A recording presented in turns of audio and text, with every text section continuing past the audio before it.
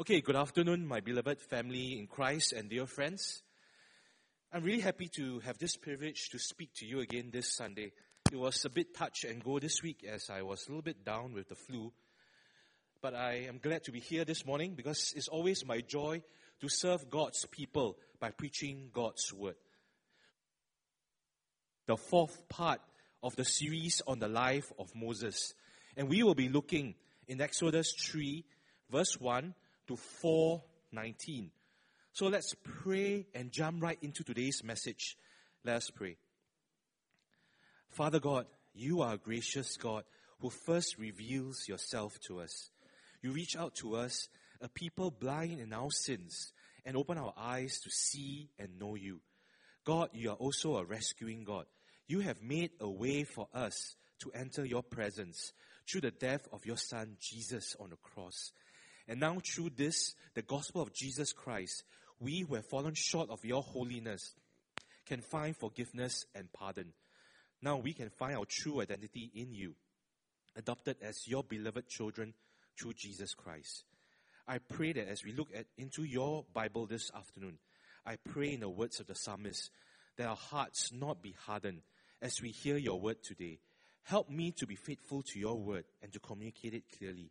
Help all of us glimpse the beauty, the goodness, and truth of Jesus Christ as revealed in the scriptures. We pray this for our good and for your name's sake. In Jesus' name, amen. Identity. We have all struggled with the question, who am I? Have we not asked ourselves this question? And this is not just a struggle among the young.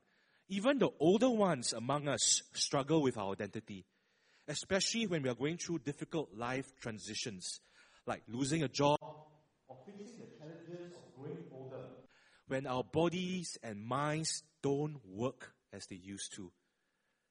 Psychologists tell us that our identity is the expression of the idea, our idea of our self-constructed image. Sociologists tells us that our identity is based off our interactions and negotiations with the society at large. But how does this play out in Singapore, where as a society we largely pay worship and homage to the twin gods of pragmatism and materialism? In Singapore, society tells us that identity is based on what we achieve that works to bring us the most wealth and prosperity. Even our country's growth is largely determined by our GDP. And for many of us, at wedding dinners, a number of our conversations revolve around children and what they achieve, and us and what we own. Don't look down now, I know that happens. I've been to enough wedding dinners to know that. In short, we buy into the idea that we are what we achieve, or we are what we own. But when circumstances change and we no longer are able to achieve as much as before, or when life interrupts and we lose what we own, what then? What do we then base our identity on? How then do we answer, who am I? Answering this question is immensely practical, as all of us largely live out the idea of who we are. Who you think you are influences how you feel and what you do. We see Moses facing this issue of his identity in Exodus chapter 3, verse 1 to 4:19. In this portion of scripture, we see that God revealed his promises, presence, and power to Moses in his calling and commissioning of Moses. We see that our identity rests on the God of kept promises, abiding presence and power, who knows and owns us. And not on anything else. So please keep your finger on Exodus 3, verse 1 to 4:19. This is a long passage, and I will not read through every single verse. So please keep track with me as we work through the passage. Thanks, Eugene. Appreciate it. Now I can use both hands. Yay. Okay? Oops. Okay. And also, if you look at today's passage, it's framed by a prologue in chapter 3, verse 1 to 10, and a dialogue in chapter 3, verse 11 to 4:17. Because you see, in historical narratives like this, like in today's passage, one way to really understand what the writer is emphasizing is to look at the dialogue, look at the talk between the two main characters. And the dialogue in Exodus chapter 3, verse 11 to 4:19 comprises 5 sets of questions by Moses and answers by God. But before we look at the text proper, let us then look at some background to give us the context for understanding. The book of Exodus tells us of God's great rescue of his people out of Egypt. But then what happened? How did God's people ended up in slavery? To understand this, we need to look at what has happened so far. And I'll go all the way back to Genesis. So don't worry, I'm going to cover Genesis to Exodus in 2 minutes. God first created all things, and it was good. God also gave the creation charge to his people to be fruitful and to multiply and fill the earth, thereby extending God's glory to the ends of the earth.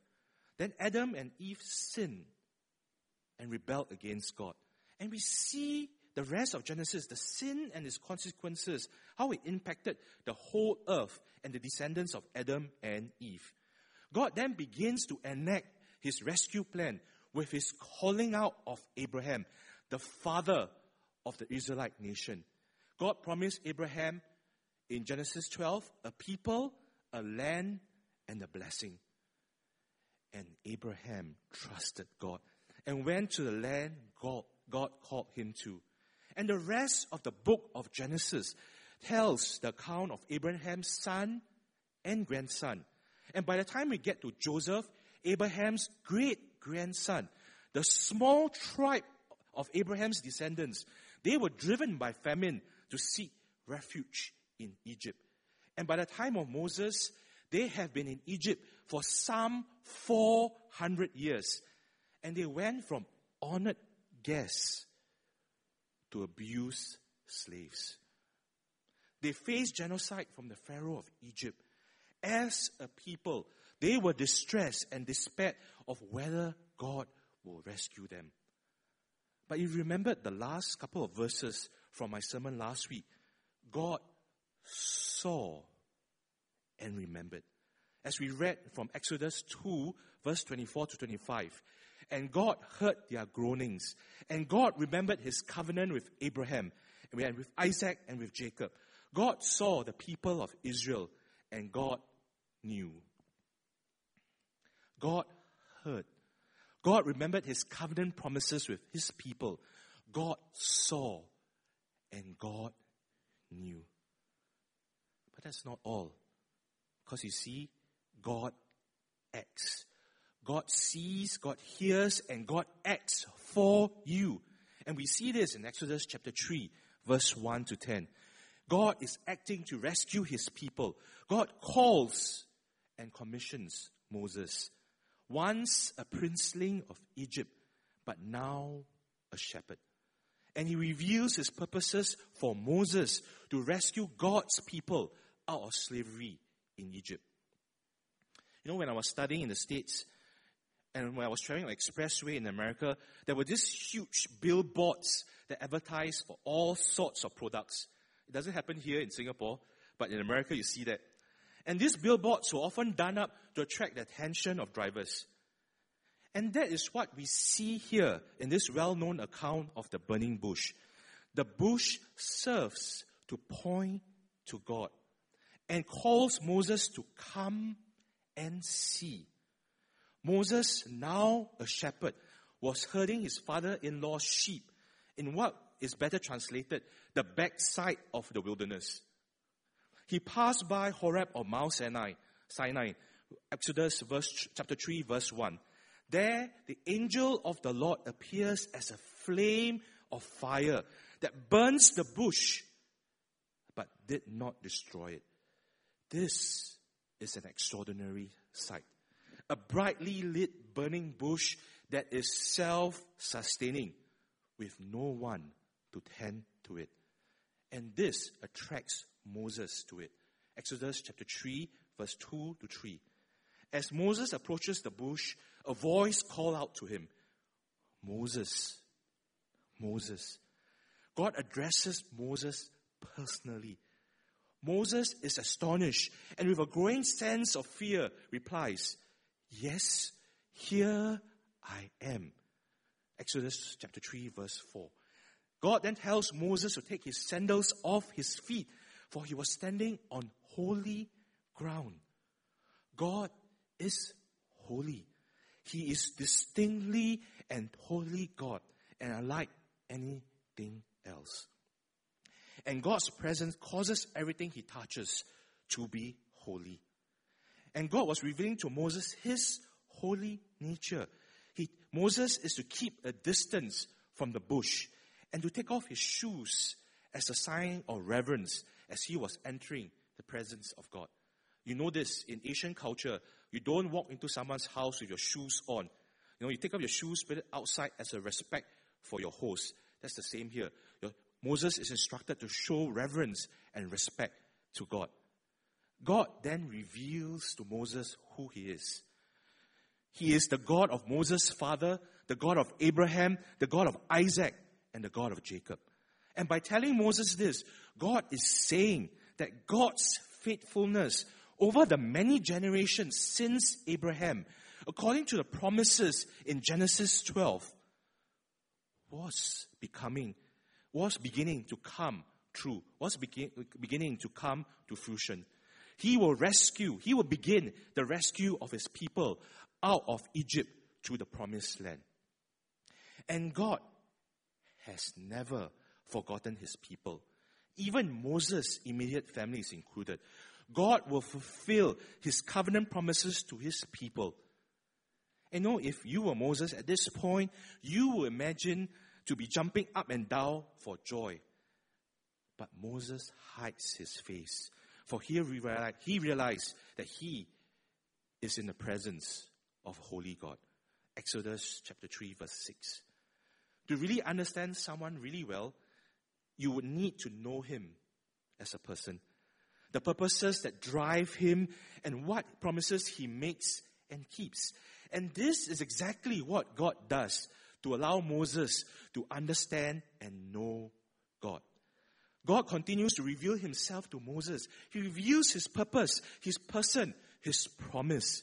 We read in verses 7 to 10, God's purpose. God has seen the suffering of his people enslaved in Egypt and has heard their cry for help. He has seen the cruelty and the oppression of the Egyptian against his people. Verse 7. And God has come down to deliver them, to rescue them from the Egyptians. Moreover, he will rescue them from Egypt to a good and bountiful land, a land promised to Abraham. Exodus 3 verse 8 to 9. When Moses hears that, he would have been overjoyed. God is acting to rescue his people where Moses himself once failed. Where Moses himself failed when he acted on his own, trying to do God's work his own way. However, Moses' joy was dampened when he hears in Exodus chapter 3 verse 10, Come, I will send you to Pharaoh, that you may bring my people, the children of Israel, out of Egypt.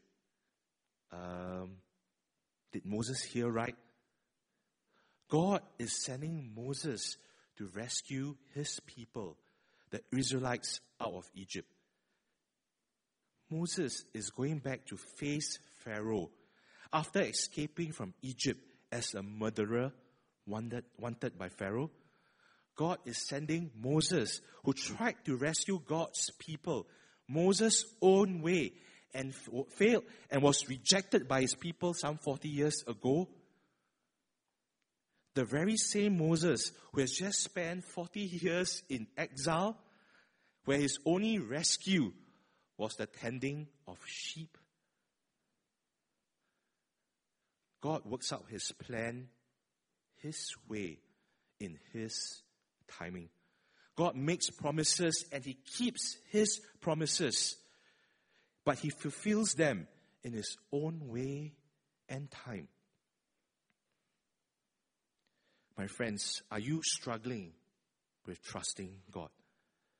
Perhaps you're facing some difficulty and you find no relief despite praying and waiting. Perhaps you desire a marriage partner. Until now, apparently, your prayers are not answered. Perhaps you desire better results and you're working hard for the students among us. But till now, your prayers have not been answered. God works out His plans in His way and timing. Perhaps not in the way and time you and I expect.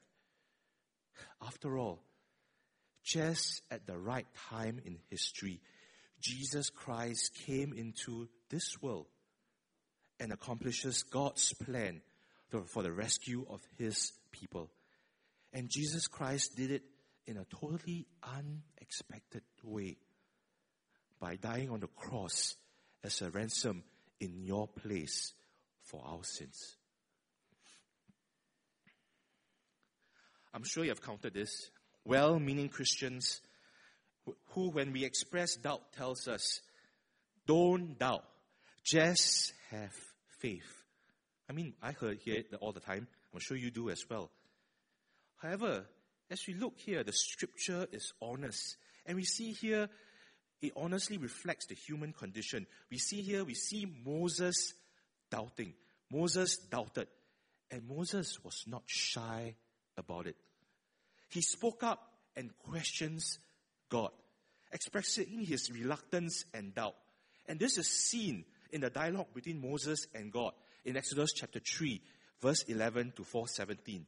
And it takes place as a series of 5 questions and answers. The first question by Moses is seen in Exodus 3, verse 11. Moses questions God, "Who am I that I should go?" Moses is saying, "Who am I?" He questions and doubts his identity.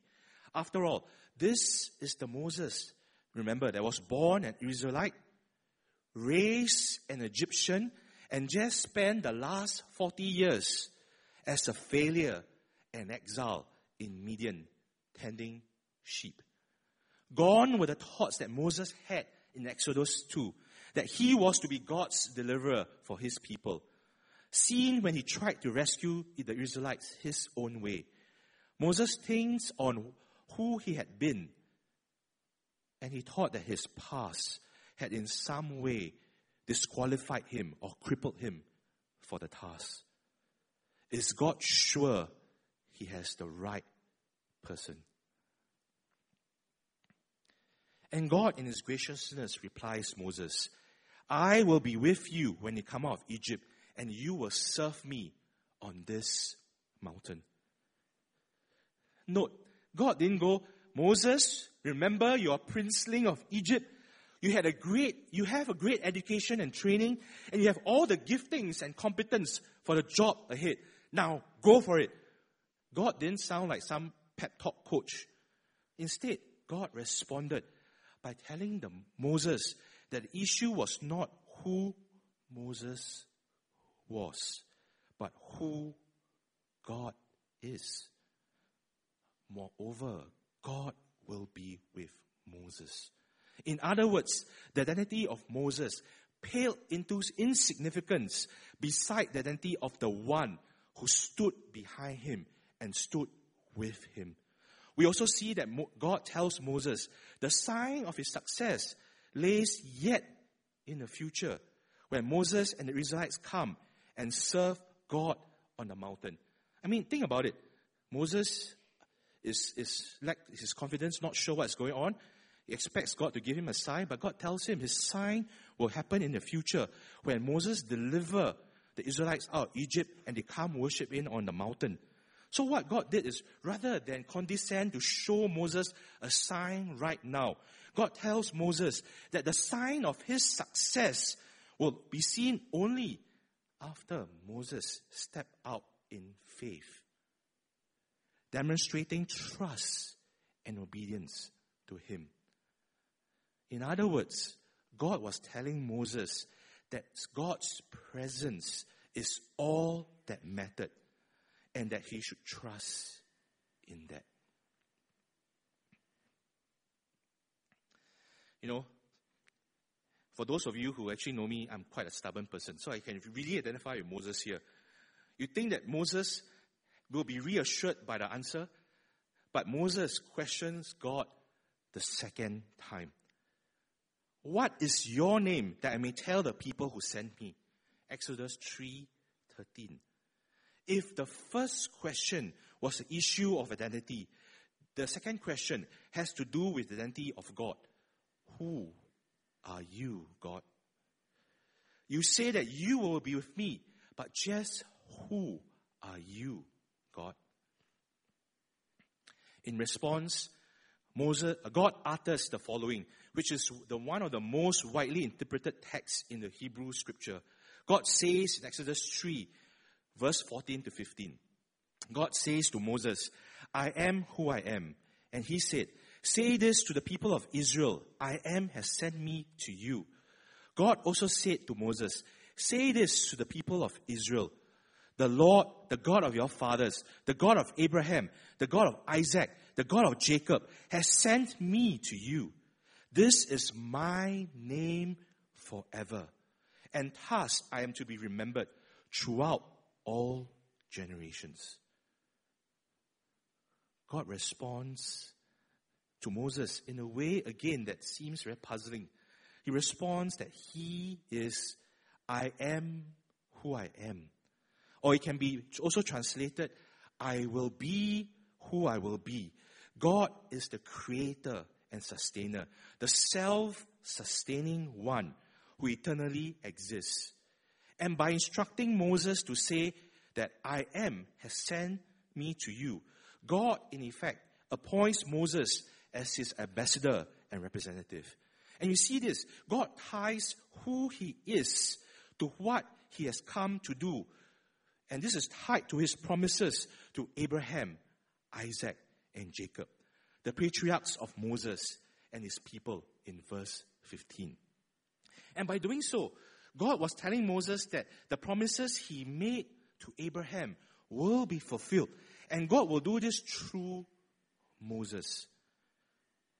God's abiding presence and relational commitment through his covenant promise to Israel guarantees Israel's future. God is telling Moses, you know, Moses, I am God, and I keep my promises. Wow. You think that after God's answers to the first two questions, Moses will get with God's plan, right?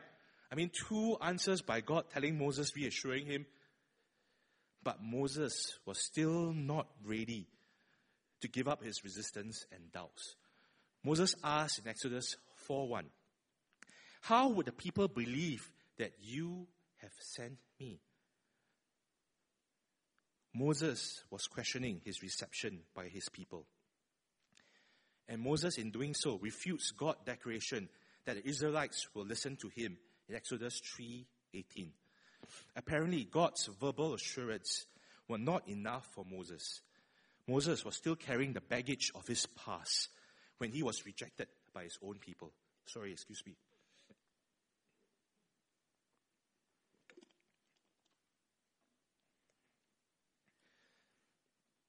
But God continues to show grace to Moses.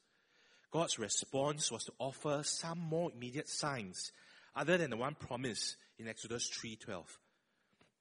The sign promise of Moses and his people coming to worship him on the mountain. What do we see? God turns Moses' staff into a serpent, then back into a staff in Exodus 4:2-4. God makes Moses' hand leprous, then heals it in Exodus 4:6-7. And God instructs Moses to turn water from the Nile into blood. Exodus 4:9.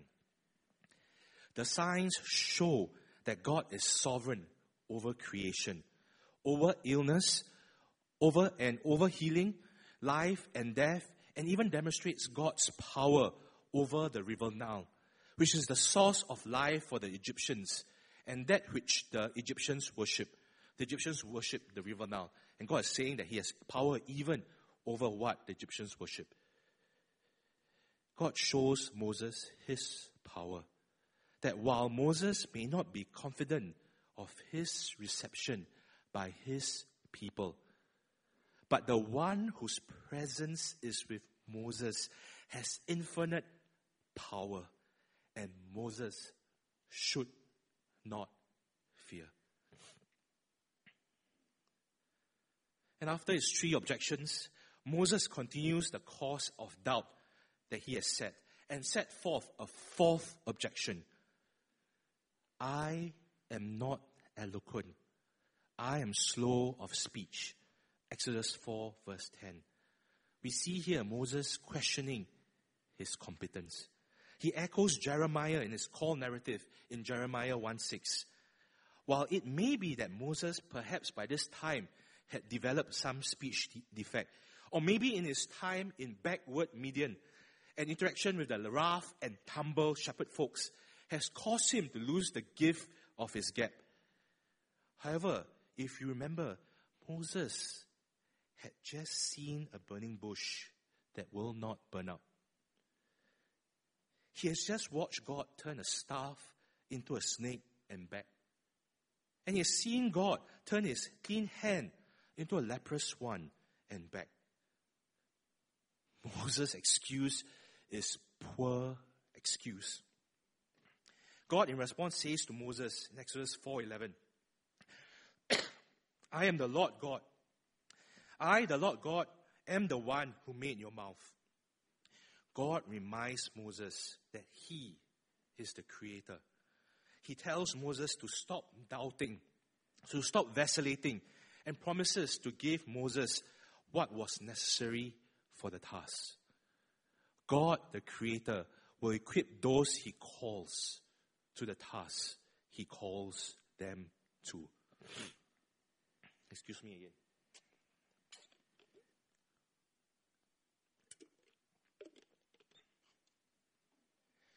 And finally, Moses' reluctance and doubts were finally revealed for what they are. He just doesn't want to go. Please send someone else, Moses tells God in Exodus 4:13. Moses doubts his responsibility. Moses, in essence, was telling God, here I am, God, but send someone else.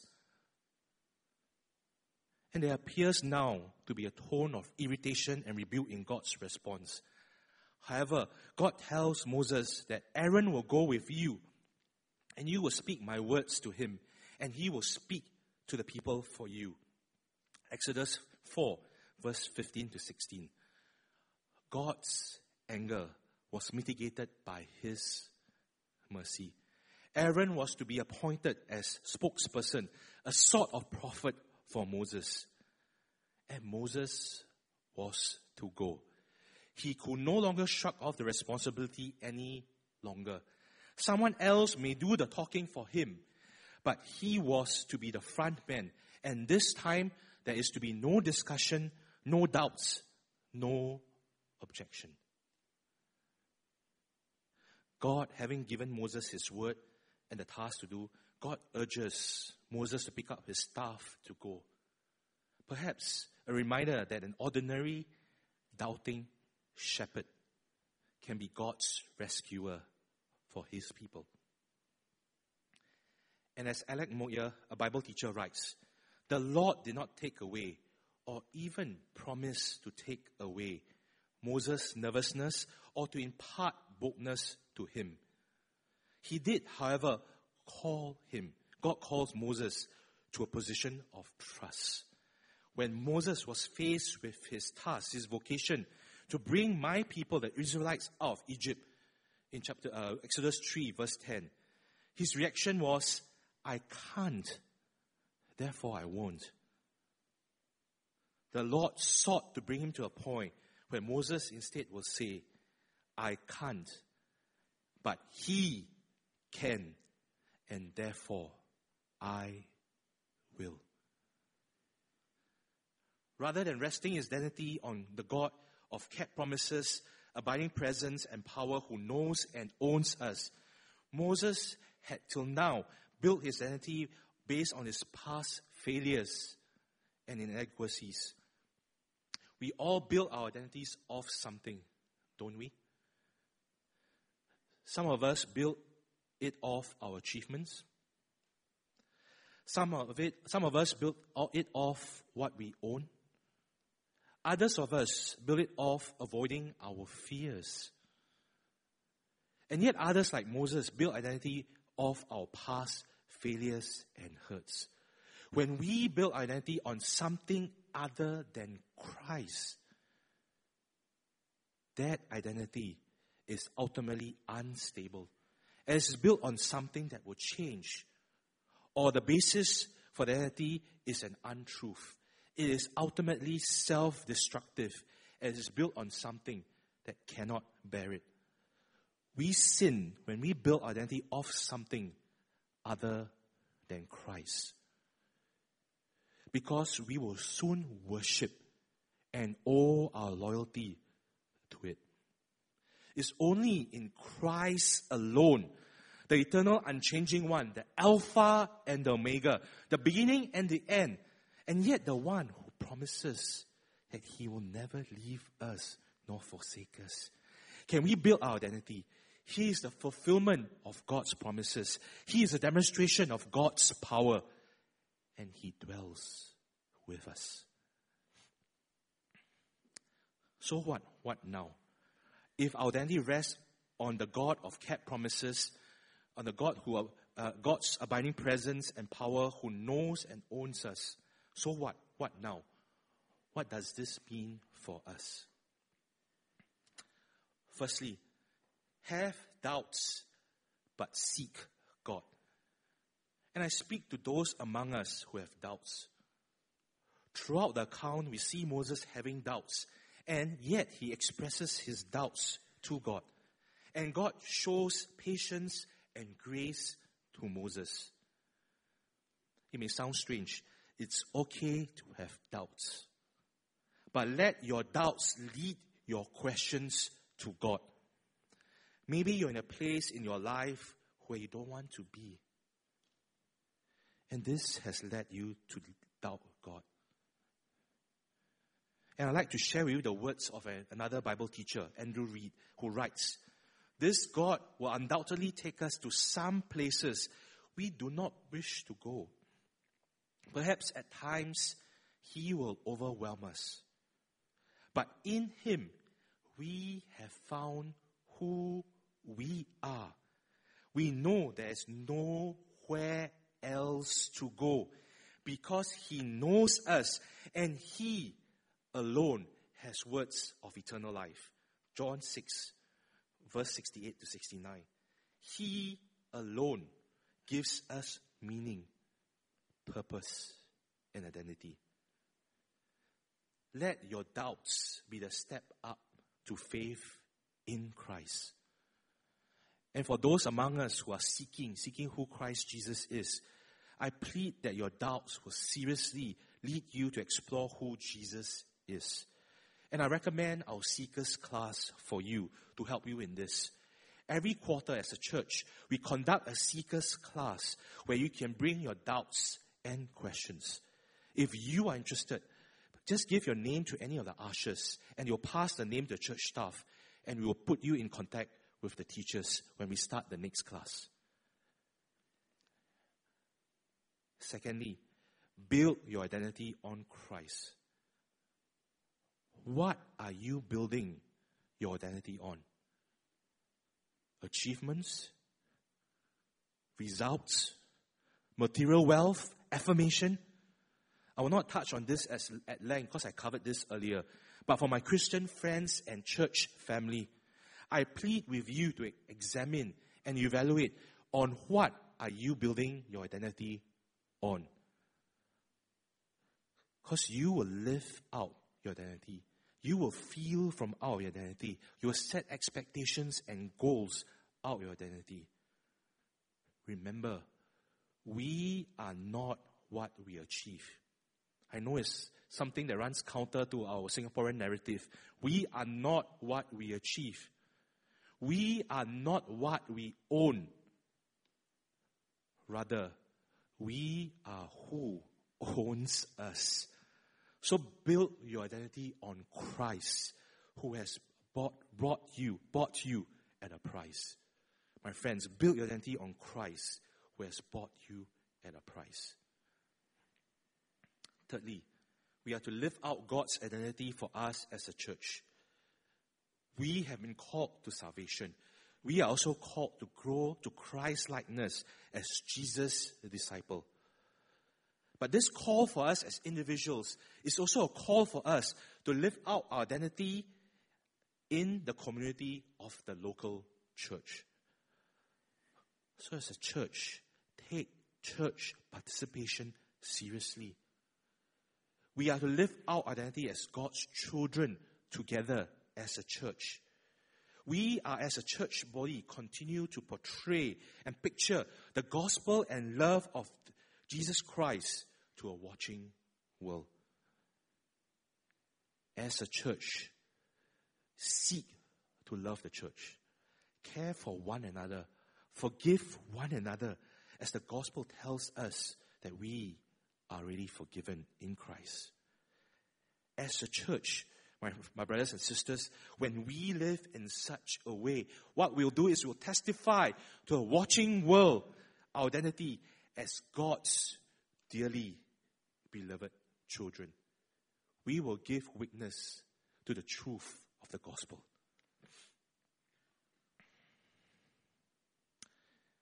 And in the end, Moses accepts God's call and commission.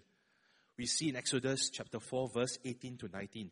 He asks permission from Jethro, his father-in-law, and heads back to Egypt. Moses understands that his identity rests on the God of kept promises, abiding presence, and power, who knows and owns him. And he goes. One of the songs I love that speaks to our identity in Christ is Who Am I by Casting Crowns. I know some of the younger people might know this song. And the lyrics go like this. Not because of who I am. I won't sing it. I'll just read it. Okay? Not because of who I am, but because of what you're done. Not because of what I've done, but because of who you are. I'm a flower, quickly fading, here today and gone tomorrow. A wave tossed in the ocean, a vapor in the wind. Still you hear me when I'm calling. Lord, you catch me when I'm falling.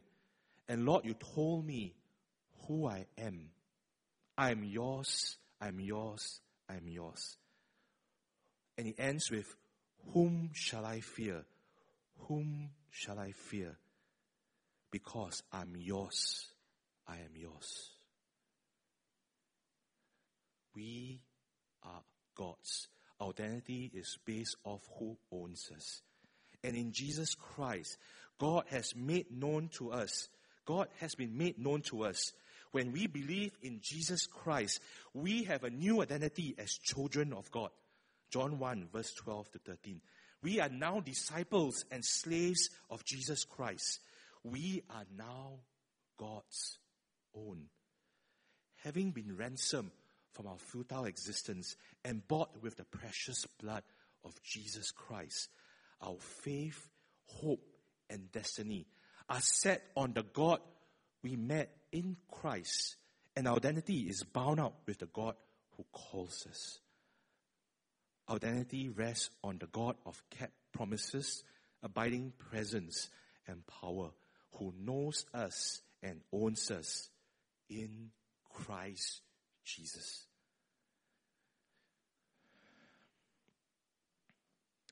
Before I end with a closing prayer, I'm going to give us 3 to 5 minutes to pray together in pairs. The two prayer points are on the PowerPoint slides.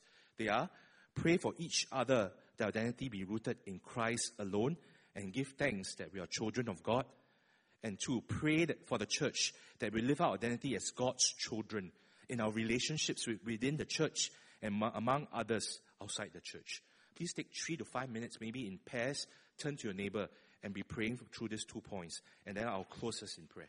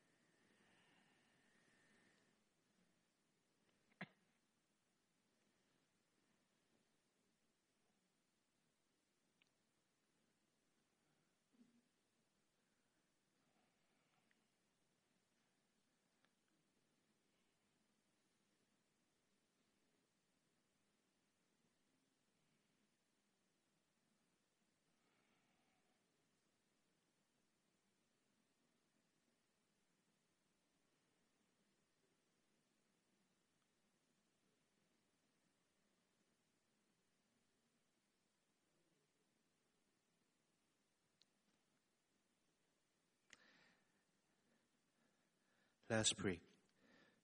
Let us pray.